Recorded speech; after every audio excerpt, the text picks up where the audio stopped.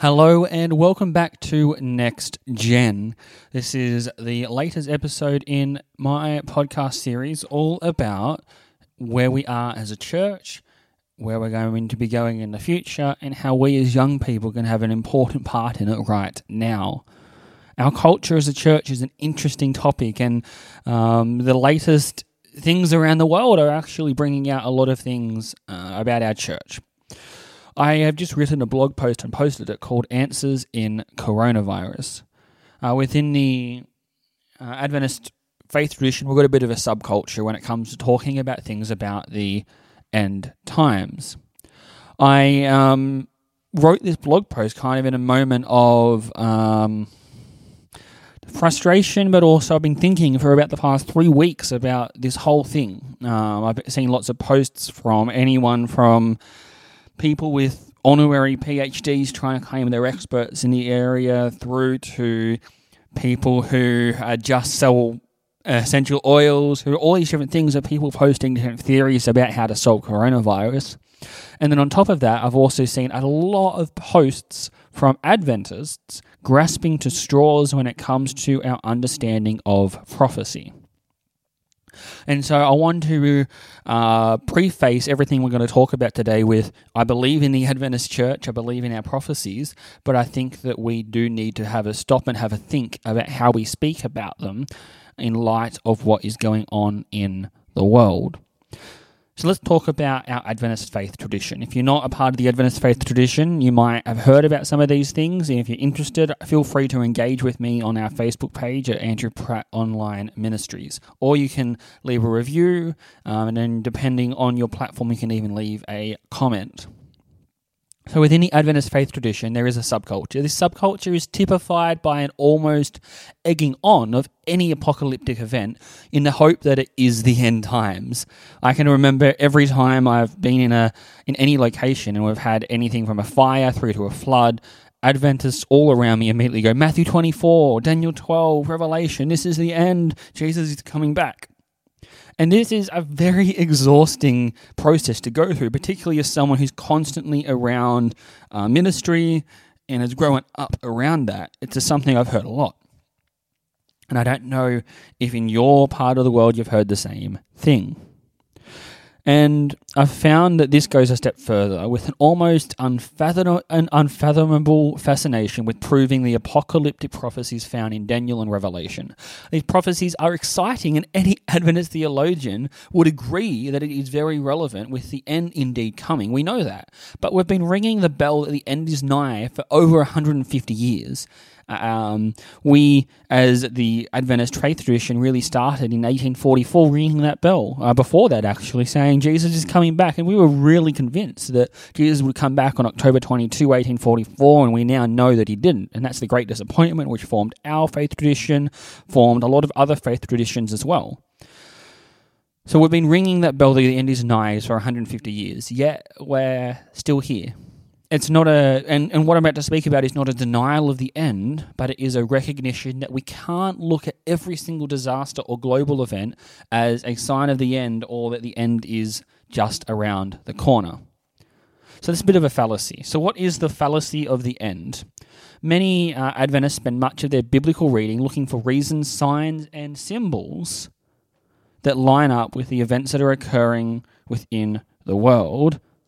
This fascination only serves to breed a culture, in my opinion, of conspiracy theories and increases anxiety amongst our children, young adults, and adults alike. I've come across many a person who are just anxious whenever they start to hear people speaking about the end times because they've only heard it spoken about in negative terms.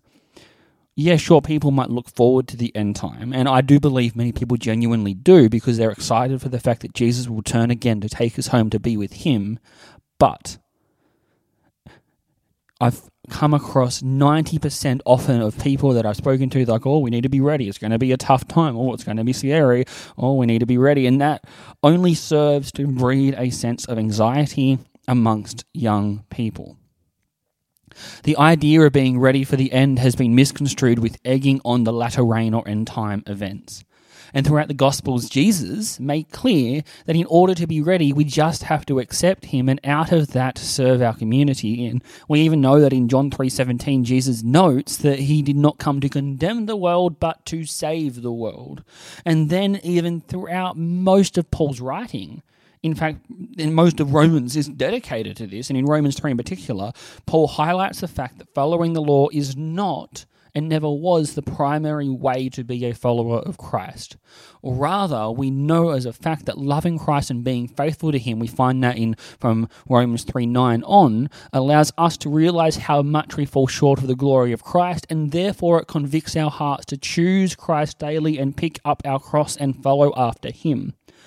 In fact, by believing in Christ and allowing his faithfulness to overwhelm me and how faithful he is to me, it convicts me of the short falling I have, and I choose to serve my community out of that response, out of my love and thankfulness for what Christ has done for me and the fact that I fall short of the glory of God, but Jesus came to stand in that gap.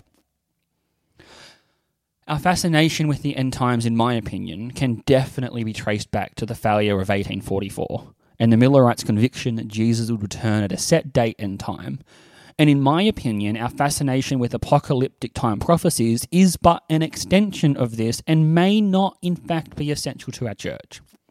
From this, our minds are often drawn to the current global pandemic that is facing our world. And I've come across many Adventists that have immediately been drawn into quoting Revelation and many works of Ellen White to show that this is a symbol of the end happening soon. For many, in my opinion, these words offer a shallow hope. And in fact, we've got to bring about some bigger questions of why a God of love would allow his people to experience a pandemic. This is a bit of a theological quandary. If prophecy, which most scholars agree are meant to provide hope, are instead causing mass distress, angst and anger amongst believers, there must be another answer that fits better with the overall picture of grace and love that is present in the Bible. N.T. Wright is an Adventist theologian and scholar. I'd almost call him a famous scholar. And he wrote a wonderful piece of writing on March 30, 2020. N.T. Wright wrote a wonderful piece on March 30, 2020, and N.T. Wright is a bit of almost like a famous Adventist theologian. And it was released globally to all through Time magazine. And Wright suggested that Christianity, which included Adventism, is not meant to try and explain away the COVID-19 pandemic. Rather, we are called to lament with our community, lament in our isolation, and turn to God for hope and healing. And he said, just at the end of his writing, in fact, it is part of the Christian vocation not to be able to explain and to lament instead. As the Spirit laments within us, so we become, even in our self-isolation, small shrines where the presence and healing love of God can dwell. If turning to prophecy right now isn't going to solve the pandemic and instead only serve to distance our church from the community, Wright points out that we should turn to God and allow the new possibilities of ministry and hope and serving our community to flow out of this crisis. So where do we go from here? As yet another disaster will pass us by, because this will pass us by. We hear the inevitable sermons and warnings thrown around from Matthew 24, Daniel 12, and Revelation 12 to 14. We actually have an opportunity to change the narrative on what it means to be ready for the second coming of Jesus Christ. Within Daniel 12, it is easy to be distracted by the cataclysmic cosmic battle highlighted throughout the entire of E.G.W.'s or Ellen G. White's Great Controversy. Rather, it seems to be hard for Adventists and Christians to believe the simple idea that God wins in the end. Daniel 12:1 notes, God's people will be delivered and all those that are written in the book of life will be delivered. Ellen White may have said it best in the Great Controversy. It will be seen that he who is infinite in wisdom could decide no plan for our salvation except the sacrifice of his Son. The compensation for this sacrifice is a joy of peopling the earth with ransomed beings, holy, happy, and immortal. The result of the Saviour's conflict with the powers of darkness is joy to the redeemed, resounding to the glory of God throughout eternity. And such is the value of the soul that the Father is satisfied with the price paid. And Christ himself beholding the fruits of his great sacrifice is satisfied. That's from the Great Controversy on page 652. So within our current crisis, we need to remember that the end is coming. However, it was never intended to be our primary focus. Our primary focus, our Great Commission, is to show people who Jesus is, who and what the gospel is as we continue our cosmic journey with the Godhead towards eternity. Conspiracies, fear, and Bible bashing are not methods that work in a 21st century world plagued by fear. So let's lament. Let's bring hope. Let's allow a spirit of peace to fill us in this time of anxiety. Let's reset our eyes upon him as we walk boldly towards a future where we know our high priest is working for us, just as we are working, standing in the gap for those around us that don't know Christ yet. We, as an Adventist church, have a wonderful opportunity to set the culture for the Christian world right now. We get to be an example to those around us, and we get to show them what it means to be a follower of Christ in crisis. We get to lament, but we also get to be faithful in the knowledge that Jesus Christ has saved us and redeemed us, and he is returning to take us back to be with him. That's a wonderful, wonderful thought. And I absolutely love that. And for me, I am excited to see where we go. I'm going to give you a challenge. Go out and read Deuteronomy chapter 15, 1 to 11, and have a read of it. And if you don't understand it, read it again, and then maybe even read it again. And I've written down some notes here for it. I'm going to read them. So Deuteronomy 15, 1 to 11, some of the ideas that are there. It highlights a 7-year cycle where all debts are cancelled within the Israelites at the end of it. The Israelites shall not require payment amongst their own people, and they can require a foreigner to pay, and there shall be no debt amongst their own people, and there shall be no poor among them.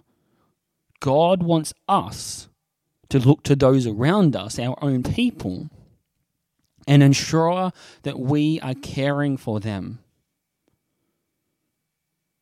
So my key idea here is that there is a core commitment. COVID-19 is a pandemic, so let's not panic. Let's use it as an opportunity to restart and reset, to forgive and forget, and let's build a community centered on Jesus, excited for him to return, rather than centered on a theology of fear. Let's center ourselves on a theology of Jesus, where we can build a community that is committed to the message that Jesus has preached. And if you want to read some more, have a read of Romans chapter 3 and verses 9 through to 31. And I think that's all that I've got for you guys today. So don't forget to subscribe on whatever platform you're on, and maybe go and hit that like button if you find me on Facebook, Andrew Pratt Online Ministries, and you'll see all my YouTube videos there, some of my Facebook videos, a whole collection of my stuff. And I'm excited to see where we go as a Christian church from this, because we have an opportunity to return to the first church and have our churches at home and be able to grow our church in a way that we have never seen before. I just can feel that we're on the brink of something special. So, with that, over and out, and I will catch you all in the next one whenever I get around to it.